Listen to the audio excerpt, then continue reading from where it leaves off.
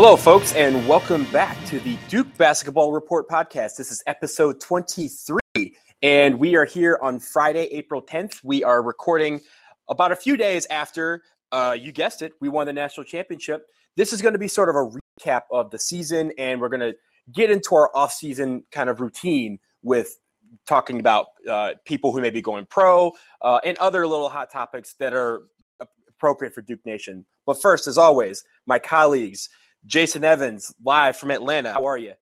Oh, I'm still basking in the glory. I'm still basking in the afterglow of a national title. As am I. And all the way out. Are you in Denver, Sam? I'm back home, finally. He is in Denver, ladies and gentlemen. He has returned back to his home, and I know Denver missed you. But it was also kind of cool to have you on my couch for one of these episodes. Hey, Sam, how many different states have you been in the past month? A lot. Good answer. Too many to count. I had this sort of awkward amount of time between finishing graduate school and going back to work, which is happening next week. So I think I took like full advantage of it and capped it off by going to the national championship game. So I think the kids today, I think, refer to this time period as fun employment. And I think I took the most advantage of it. And you got to do it that way. Let's get right into it. First, before we get into probably the season, recap the top moments of the year, I want to give a quick hot take. I always, whenever someone wins a national championship, the first thing you see is the swag, the hat and the T-shirt. I want to start with your comments. Right now, I am wearing the national championship hat. It just came in literally 5 minutes ago to my apartment, and I thank everybody at Fanatics for getting it to me on time so that I can wear it for this podcast. But I want to start with you, Sam. What did you think of the hat, the locker room shirt, or just the gear in general? One of my friends who I was at the game with, he took a video of us waiting outside the team hotel to welcome the players back at the end, hours after the game. I think I mentioned this on Wednesday. And one of the things I was shouting at all the players was, I want that hat. I want that hat. I think that the hats, they're awful, but they're also amazing. And I really want it. I think the gold lining on the underside of the bill is amazing. And the big Nike swoosh is amazing. And the fact that it only has like a small Duke logo and that most of the hat is just national champions. It's so obnoxious and so wonderful. And I really, really want one. Oh my God. They're it's so awful. Gold. Go ahead, Jason. It's so I know you awful. It's awful. I know I'm betraying the fact that I'm in my mid-40s, and I'm being generous to say mid-40s. Some would say late 40s. And Sam, you're in your 20s still, but those hats are awful. They're just terrible looking. There's too much they're gold. Amazing. I can't wait to wear one around all the time. They're not blue. Duke gear should be blue. What do you mean? I thought that black is one of our colors now. No. You're too young. You're too young. I should probably tell Nike that. I'm looking at. By the way, I'm looking online at pictures of Tyus Jones from the press conference after the game, and he's wearing the hat, and it looks like his forehead is glowing because the gold is reflecting off his forehead. Yeah. They're awful. They're terrible. Because he's made of gold. He has the gold. He has the glow. Did you guys happen to watch the Duke Blue Planet video? I think it came out yesterday of Justice Winslow presenting all of the team's swag. Did either of you watch that yet? I watched it this morning, and I literally, he must have, for those of you who haven't seen the video, he must have put out probably 60 different things that they have worn just from Selection Sunday unto the end. And I was sitting there crying, looking at my wallet saying, how do I get my hands on every single piece? Every single piece that he was gearing up, and it was tremendous. A lot of it's really cool. Jason, you might actually like the shirt that they wore at the coming home celebration, the one in Cameron on Tuesday. That is a blue shirt. It's also a Nike shirt, and it's also on sale. So you might want to check that one out because that might be more up your alley because it's just blue and white, and I think I'm gonna grab that pretty soon too. Yeah, the answer to the question as to whether or not the NCAA pays these guys for playing basketball is they don't pay them in money, but they sure as heck pay them in swag. Yes, and the swag was phenomenal. I worked for the Duke football team for a couple of years, and the amount of free dry fit Nike apparel that I accrued over that time forced me to get rid of all of the other ancillary Duke stuff that was in my drawer because I just didn't have enough room for it. So I'm looking through and trying to find Duke basketball apparel to wear this week, and I don't have that much of it left because it's all like dry fit Duke football swag. So that's what I've been rocking this week, and I feel good about it. I was gonna say that the thing I want, there is the Duke University store is selling a white shirt that has blue lettering that says Blue Devils National Champions, and then it has a picture of a ball going through a net, and underneath there are 5 nets, and it says 1991, 1992, 2001, nice. 2010, 2015. So seeing as I was alive and watching all of those, unlike you youngsters. I was alive. We were alive. We were watching them. I just don't necessarily alive. Them. Yeah. I think that's the one I'm gravitating to first, although it won't be the last, that's for sure. I'm going down to Duke in a couple weeks, and I pray that I am unemployed and have no money so that I have no incentive to spend. But I mean, let's be real. Half of Duke is coming back in the car up to DC with me when I go down there. I'm buying everything. It's going to be ridiculous. But on this hat, I'm wearing this right now. I hate snapbacks. Hate them. I am a 59, 50 New Era fitted guy for life. But if I'm going to have one snapback, it is this gaudy gold glowing national championships hat that I'm wearing right now. But it's really cool. And I'm probably going to wear it for the next month or so and then retire it until the next time we make the Final Four, when it'll be broken back out again for good luck. Yeah, that'll be next year, right? It'll be next year in Houstonapolis. Because I think from now on, I think we should call every city that the Final Four is in, whatever city it is, Appolis, because we win only in the Appleses. That works. Cool. I'm in. All right. Let's get into the top moments of the year. Certainly there was a ton to pick out from the national championship year. We had one of the craziest seasons I think we've ever had in recent memory, at least.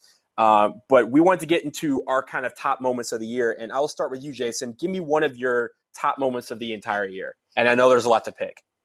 There are a lot to pick from, and there's so many great moments. And I came close to going with the entire first half against Wake Forest with Grayson Allen outscored the entire Wake Forest team. Oh my God, that was so much fun. That was just great. But the moment I went with was the moment that I think turned the entire season around. It was January 17th. Duke had been beaten fairly badly by NC State and then absolutely housed at home by Miami. I mean, we'd been crushed by Miami. I don't know, folks, when they look back on this season, they're going to look back on that score 90-74, and they're going to be like, how did we get walloped like that? And it wasn't Miami? That close. It wasn't as close exactly. as 16. No. It got close at the end, I think. Yeah, and Duke was going in to play at Louisville. Louisville was, was a top 10, a top 5 team at the time, and they came down a little bit, but this was still an excellent team. Eventually, a Final 8 team. And I don't remember if it was the first possession or not, first, third, fifth, 10th, but somewhere early in that first half, you won't find it in the box score because box scores don't note what defense you're playing. Duke played a zone. And every single one of us in the Duke fan nation had to pick our jaws up off the floor to see Duke playing zone. But the reason that's my key moment is that I think that's the moment where Coach K said, I'm going to adjust and do what it takes to win with these guys. And he began to really teach them all the skills they would need to turn into the defensive juggernaut. And that's what they became late in the season. He turned them into a defensive juggernaut, and it started with them figuring out how to play zone, how to help each other while playing zone, because zone help is almost in some ways more difficult than man-to-man help. But that moment against Louisville is what paved the way for Duke to hold their opponents. And by the way, ready for this? I'm going to give you the scores our opponents scored in the NCAA tournament. 56, 49, 57, 52, 61, 63. There isn't a single one of those point totals that wins you a game against Duke basketball. And that's why Duke basketball won every one of those games and won the national title. And the seeds for being that defensive juggernaut were laid on January 17th in the first half against Louisville. That's my moment. Sam, what about you? I wanted to add to what you said, which was just to note that after that Louisville game, the only team that we lost to, and we did lose to them twice, but the only team we lost to after that was Notre Dame. And knowing how Notre Dame finished the season against the ACC and then nearly beat Kentucky, I think if Jeremy Grant takes a better angle to the basket, they have they might knock Kentucky out of the Final Four. That Notre Dame team was probably one of the best teams in the country, and that's the only team that we lost to after that. And we still played a lot of good teams, including, and I'll segue this into my moment, including the, at the time, number 2 Virginia Cavaliers, who we played on Saturday, January 31st. It was a tight game. It was in Charlottesville, similar to the national championship and lots of other games this season. We were down by 9 points in the second half, and we rallied to win that game. The moment from that game that I think I take away is Tyus Jones' 3 at the end that sort of sealed the deal. It was only with I think like 40 seconds left. He made a 3-pointer that put us up enough that Virginia wasn't going to be coming back. And no, it wasn't. It was 11. It was 11 seconds left. 11 seconds left, excuse me. And and he looked at the bench, and there was a big eruption from not only him but the rest of the team and Coach K and everybody. And knowing the way that the national championship game ended and the big 3 that he made at the end that put us up by 2 possessions with like a minute and a half left against Wisconsin, I like the sort of imagery that it connotes, that we had that moment against Virginia, which to that point was probably the best team that we had played, had given us the sort of their best shot, and we had come back and beaten them. We had just come off a loss to Notre Dame, our first loss to Notre Dame, which was in South Bend, and a lot of people were saying that we weren't going to be able to beat Virginia. They were still at full strength with Justin Anderson. We did. I think that was a huge point for this Duke team, and I think that Tyus Jones 3 showed us that that's the kid who's going to be able to make the big shots down the stretch, and that's what you want out of a championship point guard. And we got that from him not only in the regular season there in the ACC, but also in the postseason and against Wisconsin in the national championship game. So there's obviously a lot of moments, but one that always stuck out with me like all season, and it was literally all season, came at the end of the Presbyterian game, which was the first game of the season, and that is Marshall Plumlee hitting a 3-pointer. It was his only attempt. I believe it was his first attempt ever. So he is batting 1,000 from the 3-point stripe. But just the way that he looked at it and said, you know what? Why not? We're up 68 points. Why don't I just take this 3-pointer?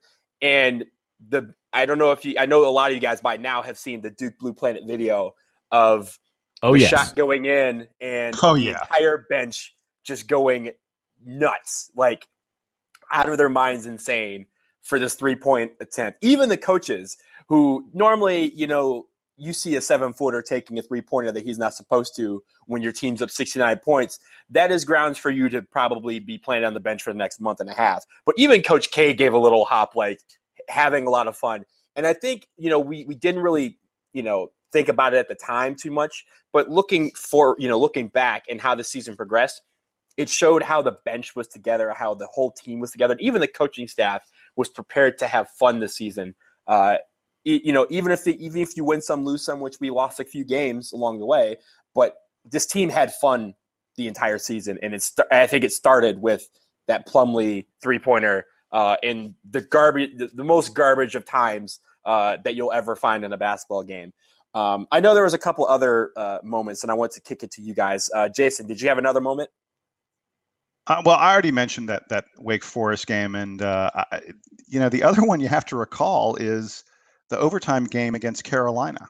And there were a whole myriad of things that happened down the stretch there in the final couple minutes to erase a huge Carolina lead and turned it into a Duke victory. But in some ways, that may have been the most surprising of victories that we had all year, just given how much we were down against them at home, and then turn that around.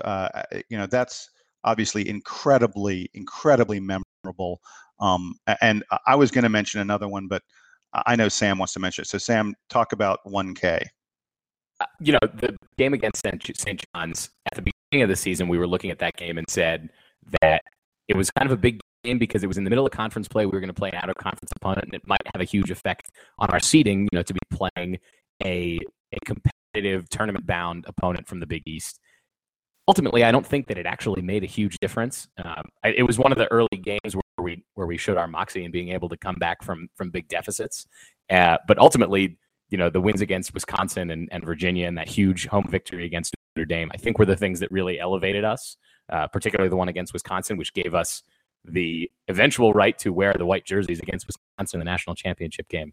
But it's amazing that in a season where Coach K reached his 1,000th win, that we're barely even talking about it anymore because we won the national championship. And that game at St. John's, I think, was really special for Coach K is going to play it down, but he thinks it's special because everybody else told him it was special. A lot of the former players were there, and it's in New York, obviously, which is a place where Duke likes to play. There's a lot of alumni, and we always do well with those games. In the context of the season, maybe that win didn't mean as much as some of the other ones, but Coach K reached his 1,000th win. Everyone was really excited about it, and just the whole atmosphere of the thing, I think, really added to a sort of a cherry on top of what turned out to be a really incredible season for Duke. Yeah, it really was. One final moment that I wanted to point out, you were mentioning the Wisconsin game, and it's not the actual Wisconsin game, though that was a big game for us early in the season.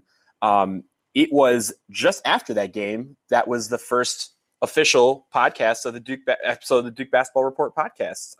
And I remember we were talking about that game in the podcast, and we were saying that, oh, this was a great game, and Wisconsin is a team that we're going to see later on down the road. Well, call us the Nostradamuses of Duke basketball, because, I mean, I thought we'd see them towards the end, but I didn't think we would be playing them in the national championship game and beating them. So that I think that was pretty cool that we started off with a team, dissecting a team really that we ended up seeing again for all the marbles and kind of looking back on those podcasts and how far we've come. It just seems really great that we started a podcast in a season that was so wild for our team. And we were able to talk about a lot, including, a lot of Duke basketball stuff and a lot of stuff off the court as well.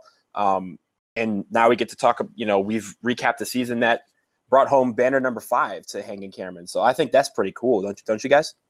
Yeah. And I think that that Wisconsin game was where the hype of Duke versus Kentucky kind of really got rolling nationally. I think that a lot of people were talking about both Duke and Kentucky early in the season because of Okafor and Towns and all the different guys. But Duke going into Madison and dismantling that Wisconsin team, I think, was that moment where everyone was like, oh my God, we have to see Duke and Kentucky. And sorry, Kentucky didn't live up to get to that point. And we got Wisconsin again and got another great game. I mean, I don't think that anyone's going to say that national championship game wasn't incredibly entertaining. But yeah, I think that's the point where the hype machine sort of got going full swing on this Duke team. Right. Yeah, and it was actually the highest TV audience for a national championship game in over 17 years. So that means that America was watching, and I think it was very entertaining for everybody, not just Duke and Wisconsin fans, but also neutrals or people who just are fans of basketball. I thought that was a really entertaining game to watch from start to finish. So now let's kind of shift into the off season, and we'll start with the obvious questions that we have, and that is who is coming back and who is going to the NBA. We obviously know that Quinn Cook is departing as a senior, and there are 3 freshmen who are potentially going to the NBA. Well, yesterday we found out that one of them is going pro, and it's no surprise. Jahlil Okafor will be entering his name into the NBA draft. Will probably be at worst a top 3 pick, probably in contention to go number 1. Jason, let's start with you. Your thoughts on Jahlil going pro, and is this a surprise to you? No, it can't be a surprise to anyone. And I think anyone who's surprised by what Justice Winslow or Tyus Jones decide to do, if they both decide to go pro, and it's possible by the time that this podcast comes out that they will have already announced their decision. So pretend, folks, like you don't know what's going to happen. I don't think anyone can be surprised with any of these 3 guys making the decision they're going to end up making if it is to go pro. The way the NBA's rules for contracts are structured, you are at a great advantage if you can get to free agency quickly. And the fastest way to get to free agency is to declare for the NBA draft as quick as you can, to begin accumulating your NBA service time, so to speak. Jahlil Okafor is going to be, as you said, probably the number 1 or number 2 pick in the draft. Of course, he turns pro. We've seen very few guys in the past decade and a half, and especially in the past 6 or 7 years, turned down the chance to be a top 1, top 2, top 3 pick. In fact, I looked into this a little bit. The only one who did it was Marcus Smart, who at the end of his freshman year, in a very, very weak draft, Anthony Bennett ended up going number 1 in that draft. Marcus Smart was talked about as potentially the number 1 pick. He probably, if he declared, he probably would have been around 3 or 4. But Marcus Smart said, no, I'm going to go back to Oklahoma State for 1 more year and play another year of basketball. And he ended up being the 6th pick in the very next draft. But we just don't see guys turn down being a top 5 pick. And that's the same thing that's going to apply to Justice Winslow, who played so well during the month of March that everyone pretty much agrees that Justice is, if not top 5, top 7, top 8. And I think we'll see him decide to come out. Tyus Jones is a little bit of a different situation because most people think he's a mid to late first rounder. And there's a risk in there. There's a risk that you could fall into the second round and not get a guaranteed contract. There's a risk that you could end up on a team where you don't get a lot of playing time and don't get a lot of opportunity because the NBA isn't as sold on you. If you're picked outside of the first, 15 or so picks, it sometimes means that the NBA is not convinced of your abilities. And next year is supposed to be a very, very weak draft. And I think there could be an argument made that if Tyus came back and had a very, very strong sophomore season, if he was interested in going to the NBA at that time, his draft stock could be higher, perhaps significantly higher in what many folks expect to be a much weaker draft. But I won't be surprised. I won't blame him if he follows his 2 buddies and also goes for the NBA. I mean, he did just win most player of the Final Four. You can make an argument that the NBA is never going to be going to think higher of him than they do at this very moment. They gave us a national title.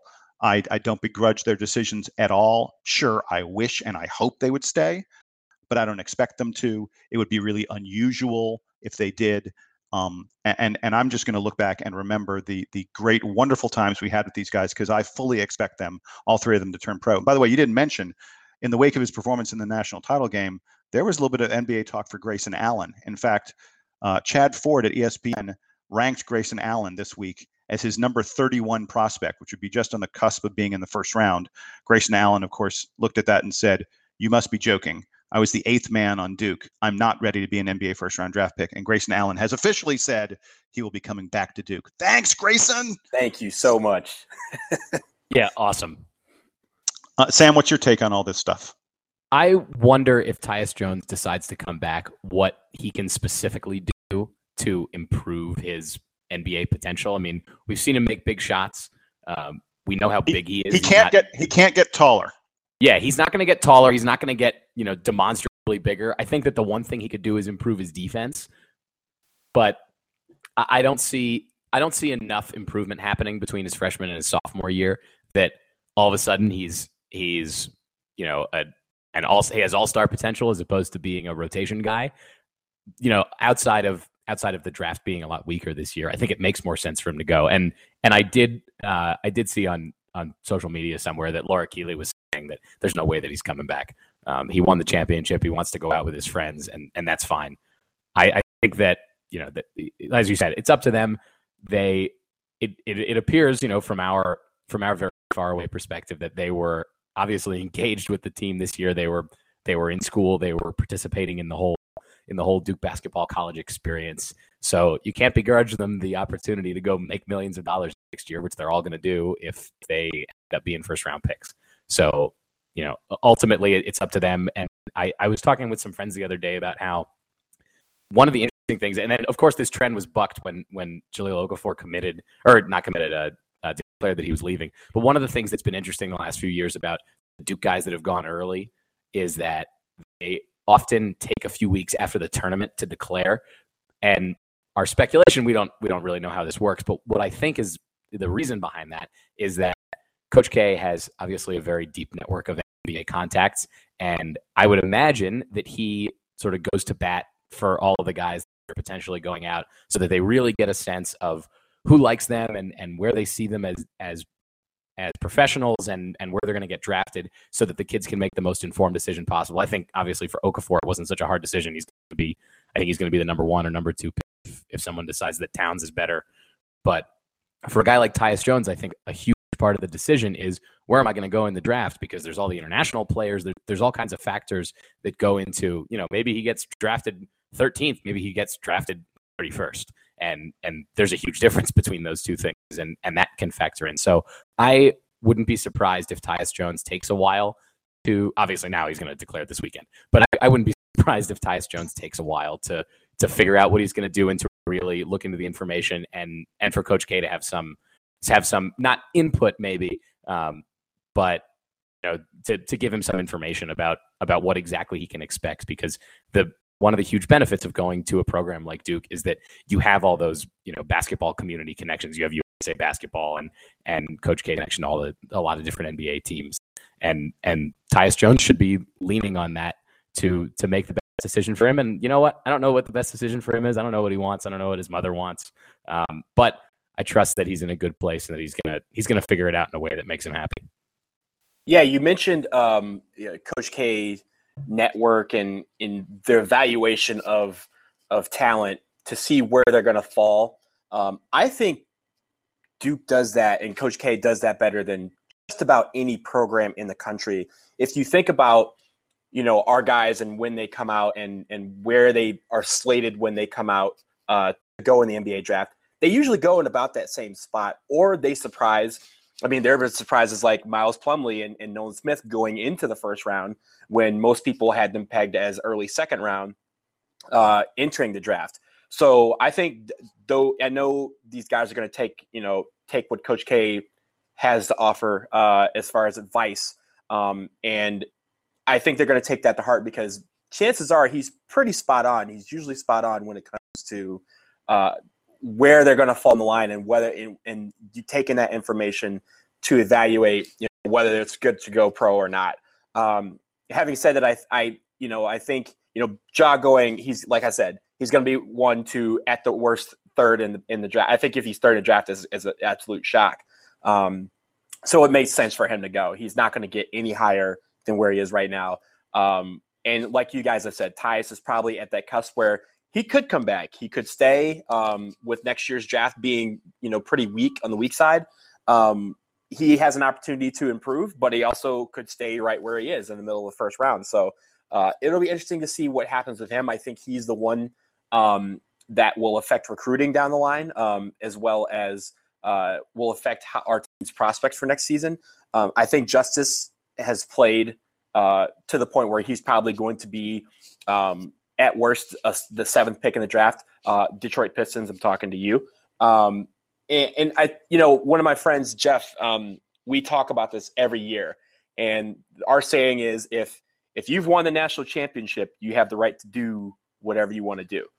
And in that case, these guys have all won a national championship for Duke University. And if they decide that is their legacy and it's time for them to explore the professional level, then that is their right. And I'll be happy for them. And I think everyone else will. Do you guys have anything else? So you guys aren't upset that Mike Dunleavy skipped his senior year? No, I'm not upset that he skipped it. I think what a lot of people were shocked at is how late it came. Because if you recall back at that time, the deadline to declare was much later in the calendar. I think it was like June. So he was in class, he was in summer school, and all of a sudden the day, like 2 weeks before the draft, he said, "Oh yeah, I'm going." So I think that's what took everybody by surprise. I don't think him leaving was a surprise. Was like what got people upset. It was when he left. So I think that was a little bit different. Now the deadline is in a couple weeks. I think it's on the 23rd. So these guys have much quicker deadlines to make these decisions. But what that does is it also helps the coaching staff prepare for the team a little bit earlier, instead of after recruiting's done, finding out you're losing a player that you were relying on for the next season. I should have added in talking about Tyus Jones that one of the things that I think that Coach K hopefully is providing for these kids when they're deciding whether or not to go is what's the plan for them next year? What development does he want to see from them for them to feel like they're growing as a player? And so when he puts it out for Tyus Jones, he says, listen, here's where all of my analysis says that you're likely to go in the draft. And if you decide to stay, here's the things that I'm going to work on with you and the place that I want to get you to. Which of those seems like the best choice to you?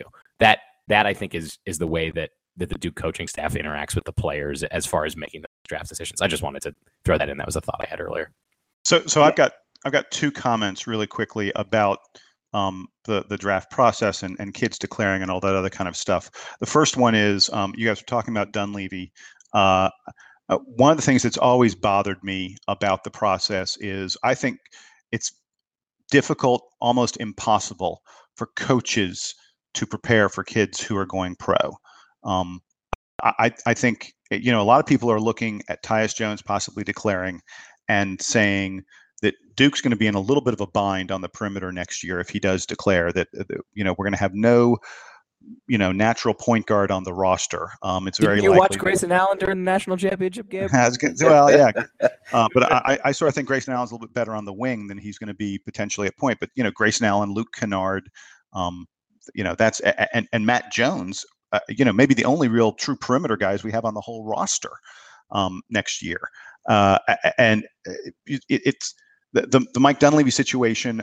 The other one that I really recall was Luol Deng, who Duke was absolutely expecting to come back. And the team, in terms of preparing to compete the next year, wasn't able to prepare the way they'd like to, because they lost a guy somewhat unexpectedly. I don't begrudge Dunleavy or Luol Deng the fact that they went to the NBA. They both were very, very high draft picks. And they're both still playing many years later. Yeah, and have had very successful NBA careers, and they've made many, many, many millions of dollars. And I don't begrudge Tyus Jones if he decides to take that path. But I hate a process that hamstrings coaches a little bit. And then sort of hand in hand with that, one thing I want to point out, there are a lot of people who are saying they're calling Duke's title this year one and done, one WON. But it's a play on, of course, one and done, the one and done NBA rule for the draft. And they're talking about how, look at how Coach K adapted and changed and brought in 3 one and done kids the same way Kentucky does, and then he won a national title. That's false. That is not what Duke did. Now, I'm not saying whether that strategy is good or bad or anything like that. But Coach K goes out and recruits the best players he can. And sometimes they are guys who turn into one and done players, and sometimes they don't. But there's no way anyone can tell me that at this time last year, when Duke had Jahlil Okafor, Tyus Jones, and Justice Winslow, signed up and ready to come play here, that you knew for certain that all 3 of those guys were going to leave. Maybe Jahlil. Everyone said Jahlil was this unbelievably skilled and prepared man, and he'd be a one and done. But Justice Winslow was consensus like the top 13, top 15, maybe some guys had him top 10. He wasn't consensus top 10 recruit. Tyus Jones, everyone thought, was a little too small and not quite athletic enough. No one thought these guys were surefire pros when Duke recruited them. And there are guys who are going to be coming back for their sophomore, junior season who were every bit the same recruit that Justice Winslow was, but they didn't turn into the same sort of force of nature that Justice did during this season. And as a result, they're coming back to school. Kentucky had Willie Cauley-Stein for 3 seasons. Everyone thought Willie Cauley-Stein was a one-year player. Kentucky's going to have Alex Poythress as a senior. He's a senior, and everyone was certain that guy was going to be one and done. This sort of hand-wringing over, oh my gosh, Duke is suddenly a one-and-done place is complete BS. Coach K doesn't know when he recruits these kids. You don't know when they show up on campus. You don't really know until maybe they start practicing, or certainly when they're playing games, whether or not they're one and done or they're going to take 2, 3, or even 4 years. North Carolina had Harrison Barnes for 2 seasons. Harrison Barnes was an absolute mortal lock to be a one and done until he wasn't. So I don't want to hear it. I don't want to hear it. And I want Duke to continue to recruit the way they've been recruiting, find the kids who fit the program, who fit what this team needs, who are going to buy in and be invested in the Duke experience. If they go after 1 year, fine. If they go after senior year, that's also fine. But you can't tell me that you're going to shy away from kids because you think they might develop the skills that would allow them to leave quicker than you'd like.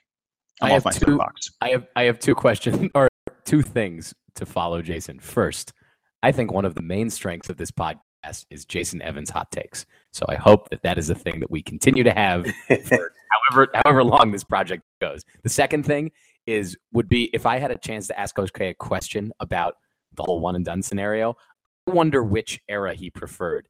The era where the NBA scouts were sitting next to him at high school events and watching the same kids, or now where the NBA guys aren't there, but they are showing up at his practices in the preseason to watch guys who have just arrived on campus. Because I think that they present different challenges. You know, in when the NBA guys are around in the high school recruiting, it's like, all right, we're going to recruit this kid.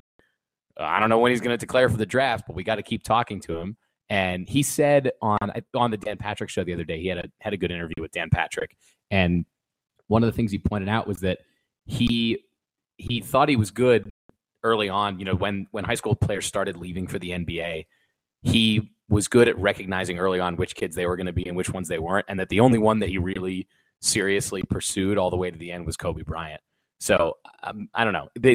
They're very different situations, and I wonder which of them he thinks is easier or better, or what his take is. Well, what you're talking about is the baseball model, which is which you guys, I've advocated it here before. I'll advocate it again, and then Donald, I'll let you comment because I've been ranting for a while now. If kids want to go out of high school, they should be able to go out of high school. But if they go to college, they should be committed to college for 2 or 3 seasons. Baseball does it 3 seasons. A lot of people are saying college should do it 2 seasons. I don't know what the number is, but I much prefer that. There are kids who don't belong in college. Why are we forcing them to go to school? But if they do go to school, I think we should at least pretend like we're going to get them halfway to getting a degree. Donald? I agree with all of that. And you know, you were talking about how we don't recruit players who are one and done until they actually go. You're not a one and done player until you actually leave, and we've noticed that with not just freshmen here.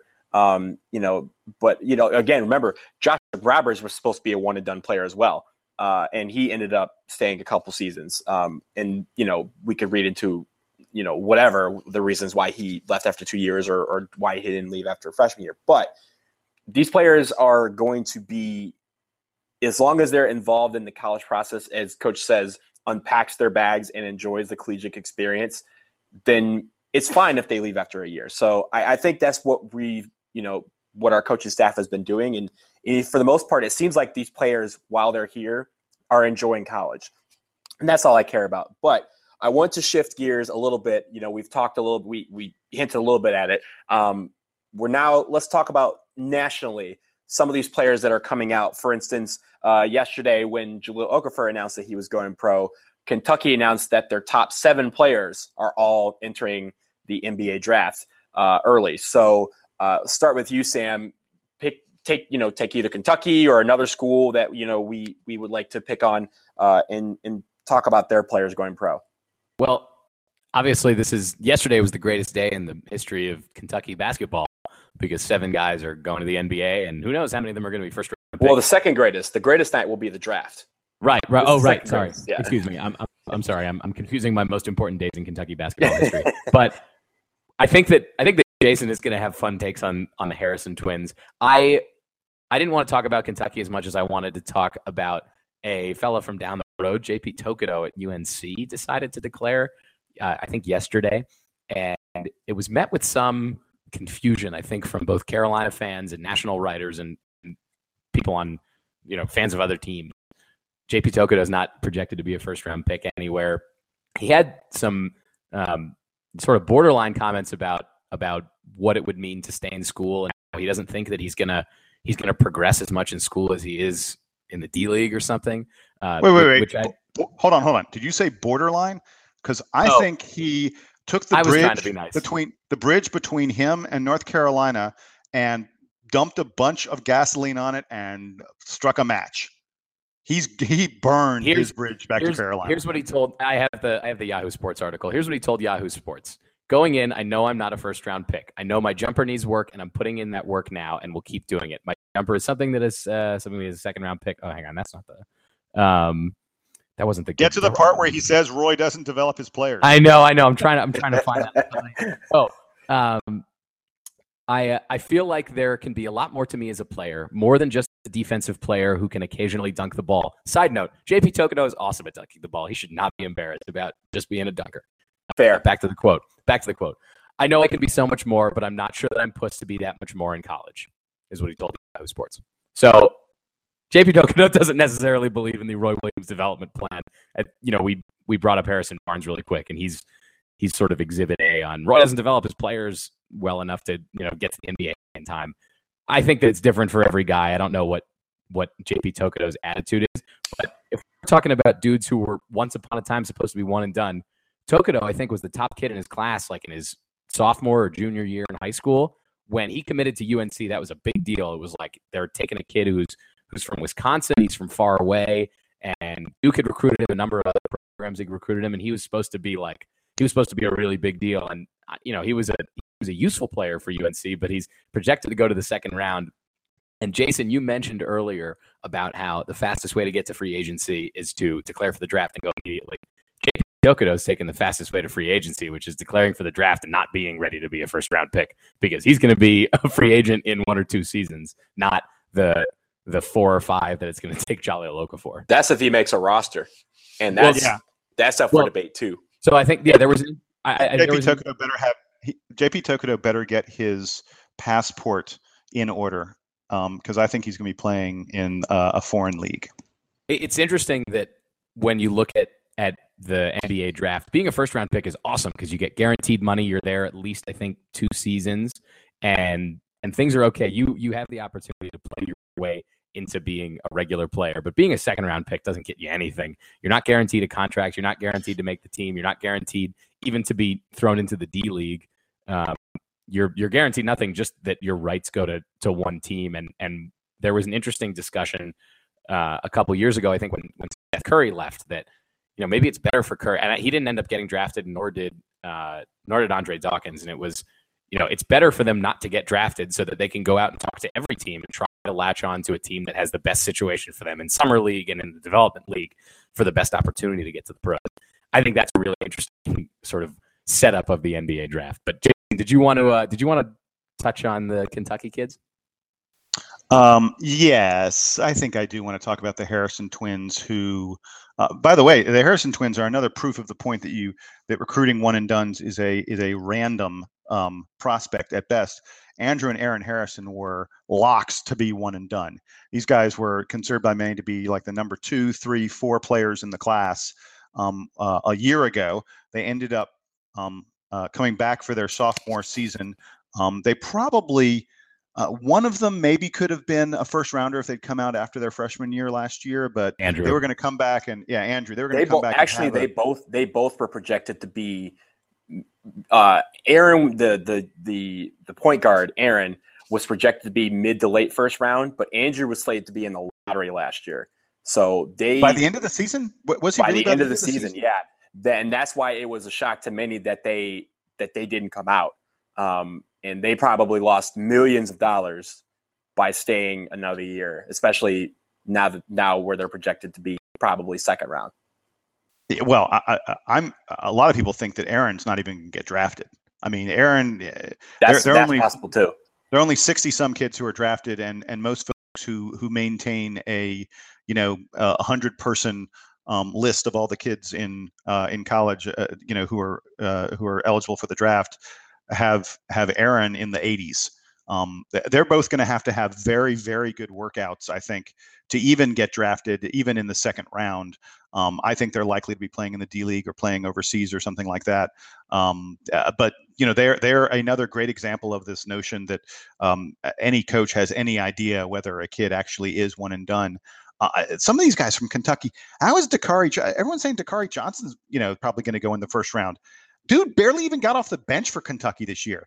He was not a significant player in games where they were, playing against legit opponents, a game that was on the line.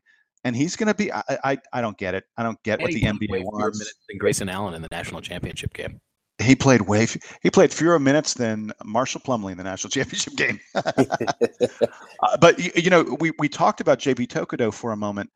Can I just big shout out to Roy Williams, who has somehow managed to perfect the art of taking guys who are clear NBA talents and turn them into career college guys. Roy, I don't know how you're doing it, but Bryce Johnson and Justin Jackson and Marcus Page. These guys absolutely appeared to be guys who are going to be short time in college ranks. Bryce Johnson and Justin Jackson, there's no way those guys should have been more than maybe one and done. And they're both coming back. And Bryce Johnson's going to play his senior year next year at North Carolina. Roy, I don't know how you managed to turn these, stud NBA prospects into college guys who can't even make all ACC, but way to go, buddy. That's the way to build a team long term. Taking your players who are really, really great talents and having those talents become wasted. Congratulations, Roy. I don't know how he does it, because if you remember, McAdoo last year leaving, probably should have left, 2 years before that, but waited until his junior year to leave. He has a knack for getting these players, and somehow I don't know what he has on them. If he's like, if you leave, I can air all this dirty laundry about you, and they end up staying. But they end up staying a couple years past their shelf life, at least for the NBA. I know McAdoo's been going back and forth between the D League and the league this year. And these players next year, like Page and Bryce Johnson, they may be doing the same. Bryce Johnson might have a better chance at sticking in the league. But Marcus Page at this point, he's gonna find it really difficult to latch on, especially with the talent level of point guards there are in the NBA. Even the backups, he's gonna have a real hard time latching on at this point. Whereas a couple years ago, he probably had been, a lottery picker or mid to late first round, and would have had at least that financial stability. Yeah, a year ago, there's no question Marcus Page would have been mid to late first round. I think mid first rounder. Yeah. And he's looking now, next year will be his senior season. It's hard to project because he was hurt so much of this year. It really hurt his stock. He's capable of being good enough to play his way into the first round again. But right now it doesn't look like it. Although, we have to note next year's draft is going to be very, very weak. The incoming freshman class, the high school class of 2015 is considered much, much, much weaker than the current guys who are freshmen who were high schoolers last year. And as a result, that's going to impact the draft as well. And this is the 2016 draft. They're saying is going to be one of the weaker drafts we've seen in the past decade or so. So maybe one of these guys will play their way up a little bit. But I can't. How is Carolina doing this? Even going back to Harrison Barnes, how'd they keep Harrison Barnes for 2 years? I have no idea. Before we move to sort of the wrap, I know that we have another topic that comes back to Duke. I did want to point out that Sam Dekker announced, I can't remember if it was last night or this morning, that he's leaving, and he's only skipping his senior year. So, it's not like this was such an enormous decision, college playing time wise, but I am very interested to see how Sam Dekker does in the league. He is properly sized for his position. He might need to put on a little bit of weight, but he's a good size for an NBA small forward. And we know from watching him in the national championship game that dude has game. He can shoot, he can drive. I mean, he didn't make his shots in the game, but we knew from watching him before that he can shoot, he can drive, he can do a lot of things. And I think he's going to be an interesting NBA player, especially because it looks like he's projected sort of the late mid first round. So he's going to end up on a good team that'll be able to develop him. I think that of all the guys on that Wisconsin team that we saw that was so good, Kaminsky was the best player in college. Sam Dekker, I think, might have more pro potential just because his size and his game translates to an NBA position maybe a little better than Kaminsky does. I just wonder about how I don't know how Sam Decker's going to play defense on NBA wings. Right, I think that's going to be a problem for him. That's going to be a huge problem, but he's going to be able to score, so he'll stay. Yeah. I mean, not that it's a fair comparison, but Steph Curry doesn't play a lot of defense either. I don't think that Sam Dekker is going to be Steph Curry. Stop. But just saying, some guys can get by on one side of the court. Well, I was thinking about him being more like a Kyle Korver type. He can come in and be not necessarily that type of 3-point specialist, but a long distance specialist with somebody with a little bit of length. That is something that's always welcome in the league, and I think that's something that will keep him in the league for quite a while. Oh man, Donald, you comparing white guys to white guys? Nah, I was just saying. I'm not saying. I'm just saying. Okay. He ain't a good enough shooter. No, he's not going to be. No. That's why I say he is a poor man's McDonald's cup of coffee, like to Korver. But if he can keep shooting well from the outside with his length, he will have a job in the NBA. And I have no question I about agree. that. I agree. Hey, we ready to do Player of the Year? Yes, let's do it. So let's look back throughout the entire season, and we've been doing these every week. Some players we've had a lot of players get shout outs on Player of the Week, but now it is time for the Player of the Year. I will start with you, Sam. Who is your Player of the Year? I picked between three guys. I was deciding between Jahlil Okafor, Justice Winslow, and Quinn Cook. And I think there's an extended reason why I didn't include Tyus Jones in that group, and I don't exactly know what it is, but I'll figure it out one day. The bottom line is I concluded that Quinn Cook is my Player of the Year for Duke. He was not the most talented player on the team. I mean, he's not certainly going to have the best NBA career unless something magical happens to him. But he improved so much from last season. And one of the things that I noticed when I was looking up some stats on him earlier, and one of the things that jumped out to me is that Quinn Cook was really, really good as a sophomore when we didn't have any one and done guys and when he was kind of leading the team. He regressed a little bit as a junior. His points per game remained about the same, but he didn't get as many assists and sort of everything about him. He was playing fewer minutes, and maybe obviously he and Jabari Parker didn't play the same position, but there's only so many guys on the court. His senior year, Quinn Cook stepped up so much. He hit 45% of his shots. He hit nearly 40% of his threes. He averaged 15 points a game, which was up from about 11 and a half, which is what he had averaged the last 2 years. His assist numbers were down, but the leadership that he provided to this team, the way that he mentored Tyus Jones, and in particular, the way that he adapted so quickly to having Tyus Jones on the team and to be the starting point guard. I think that Duke was not a best team in the country type of team with just the talent of Okafor, Winslow, and Jones. I think that Quinn Cook's leadership and his ability to move around on the court and his improvement on defense makes him the Player of the Year. He didn't get recognized as a first-team All-American like Okafor did, but I think that I'm going with Quinn Cook as my Player of the Year, and because I was shouting him out so early on the podcast. So Quinn Cook, that's my guy.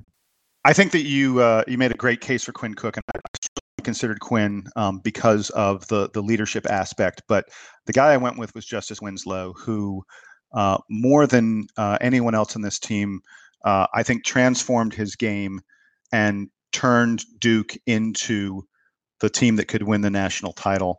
I went back and looked. There was a stretch, and you guys remember it well, from the middle of January, starting with that NC State game where he shot 3 of 13. And then he followed it up against Miami, shooting 1 of 6. And then he was just 1 of 3 against Louisville, 2 of 7 against Pittsburgh, 0 for 1 against St. John's.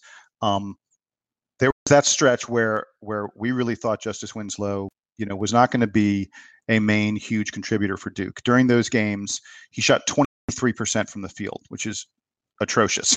It's just terrible. And then he started to turn it around. And by the time we hit February, and especially into the month of March, Justice Winslow became the best player on the floor for Duke. I don't think there's anyone who would dispute that. Tyus Jones kept on winning those most outstanding player awards, and we all knew that Justice Winslow was the guy who deserved to win them. Maybe not in the championship game, but Justice was amazing. His ability, he became a much, much better rebounder late in the season. He had a nice run of double-figure rebound games starting in late January, early February that carried into the NCAA tournament. And by the way, Justice, the scariest thing in all of college basketball was Justice Winslow grabbing a defensive rebound, putting that ball on the floor, and heading up court against the defense, because ain't no way you're going to stop him. Just foul him and pray, because you're not going to stop him when he's on his way to the basket. He became much better at getting assists. His game rounded into something really impressive. And guys, by the end of the season, once the season was over, Justice Winslow was the best three-point shooter on the Duke basketball team. If you look at the stats, he was number 1 in three-point shooting, and it certainly wasn't because he didn't take many of them, because we were counting on him to take a decent number of threes every game. I saw amazing, remarkable athletic things from him. He probably was part of more highlights in terms of, oh, wow moments as anybody else on the team. And look, if I had the first or second pick in the draft, I know I'm taking Jahlil Okafor, but I think that when we look back on this draft in 5-7 years, we're going to look at guys who were taken ahead of Justice Winslow and go, how did that happen? Because I think Justice Winslow is going to turn into not quite LeBron James, but he's going to turn into one of the best players in the NBA someday. And how fortunate and lucky we were to have him for the time we had him, and to have him playing his best basketball. He's not gone yet. Yeah, you're right. But have him playing his best basketball in February and March. He's the reason we won the national title. So that's why I picked Justice Winslow. Donald, your turn. So once again, I had my bets, but this time it paid off. I was debating between Jahlil Okafor, Justice Winslow, Tyus Jones, and Quinn Cook. I'm glad that you guys mentioned two of those names because I'm going to go with a third. I am going with Jahlil Okafor this time. With all due respect to Tyus Jones, it was down to him and Ja, and in the end I went with Big Ja. From the moment he stepped on campus, he was supposed to be the guy, and for 99.9% of the season, he lived up to that billing, in my opinion. He took on the best that the nation had to offer, and most of the time he was outshining a lot of people. And he had every bit of pressure behind him, being, Big Ja, being one of the, top two players in the nation, along with Frank Kaminsky. And even in the first battle we had with Wisconsin, he took that challenge head on. And for a freshman to do that is incredible to me. A lot of people back away from that pressure, but he seemed to embrace it. Even if he wasn't having a good game, there was a lot of moments in each game that you could look back and say, Big Ja being on the floor was the difference. Or Big Ja helped get that player, or helped clear out the lane so that Justice can do work, or for Tyus or Quinn to do work. So that's who I ended up with. It was obviously a tough choice. I want to give a special shout out because we have not mentioned this name on the Player of the Week, and this is for good reason. It's because he's the coach. I think Coach K had the best coaching year that I've ever seen him do. I know he's been coaching longer than I've been alive, but this is his best coaching job by far. And I don't think anybody will question that with what he had to deal with how he adapted to the game this year by instituting the zone, by going after some of these defenses that at the time were rumored to be not rumored, but they were very, very good, by attacking them and coming up with these plays that really let our team shine. This was his best season, and I have no doubt that it has something to do with him being reinvigorated with USA Basketball. Like I said, he's won a world championship and a national championship in just under a year. And next year he'll be going for more rings on his finger, both internationally and nationally. So well done, Coach K. I think we don't shout you out enough in the podcast because we're all talking about players of the week, but you were absolutely the coach of a lifetime, and this season was no exception to that. Yeah, and by the way, one stat we haven't pointed out about Coach K, I think the number is 24 year span between his first national title and his fifth national title. 25 if you include both of those years. Yes, true. That is a good thing. Well, wait, 1991 to 2015, that's 24. Oh, you're saying... Yeah, but if you include those... 1990-91, yeah. Whatever. Okay. Everyone's saying that the number I'm hearing is 24. Regardless, whether it's 24 or 25, there's no coach that's close to that. There's no coach that's close to having, national titles that far apart. But by the way, and sprinkling a few of them in between as well. Most coaches rise up and are a force of nature on the game. I'm talking the great ones for a short period of time, maybe a decade and a half at the most. Coach K is he's actually on more than 2.5 decades because, his first Final Four team was 1986. So we're talking 3 decades. Amazing that he's been able to do this for this long in so many different environments. His first Final Four team, there wasn't even a 3-point line. In 1986, there was no 3-point line. Coach K has spanned so many eras of college basketball and is still on top. We are truly blessed. We certainly are. Is there anything else you guys want? Go ahead, Sam. There was some discussion on the forum about the difference between the 2010 championship and 2015 championship, and trying to say which one was better or more impressive or something. They're really different, and the takeaway I had from 2010 was that Coach K realized what kind of talent he had and built a unique team around the exact players that he had left. I think maybe he thought Gerald Henderson was going to come back. He didn't. He had to bring in Andre Dawkins really quickly. He had to balance having the big guys who were older, maybe not as able to score with the young guys, especially Mason Plumlee, who had all kinds of potential. That coaching job, I think, was really good because he came up with a game plan and he was stubborn enough to stick to it, even when there were losses in the middle of the season. This coaching job, I think, was interesting because he realized he had all these dudes that could do a few different things, especially Justice Winslow, who, as Jason pointed out, was kind of a do-everything guy on this team. He was able to pass and shoot and rebound. And Coach K developed a way for them to use their talents in lots of different ways so that it made scouting this team really complicated because you didn't know which defense we were going to throw at you. And you didn't know which guys were going to be the focus of the offense. The 2010 team, the scouting report was very easily written. I mean, I remember sitting in games in Cameron with my buddies. I guess I was standing in games, but saying, all right, next time out, these are the guys who are going to come in at the substitution. Like, I could coach this team at this point. They know exactly what they're doing. Well, not exactly, there's all the motivation and stuff that Coach K is good at, but they're totally different ways of winning that national championship. And when we talk about, what kind of legacy he has, the fact that he won the 2010 championship with the team that he had and the 2015 championship with the team that he had, I mean, they're completely different coaching jobs. It's an amazing run for him.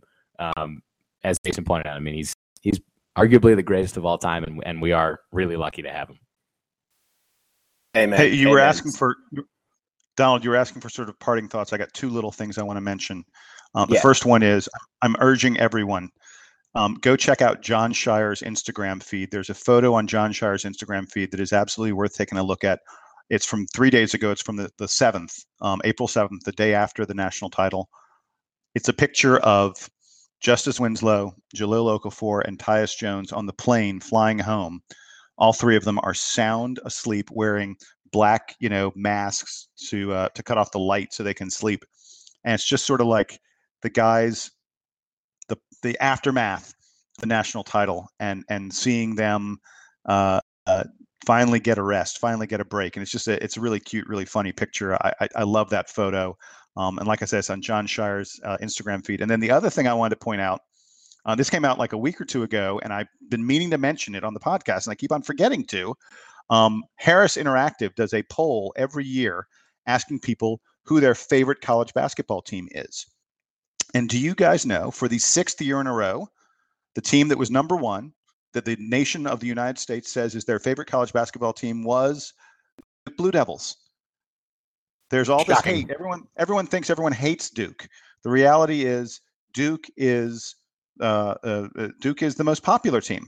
And in fact, Harris Interactive has been doing this poll since 1993.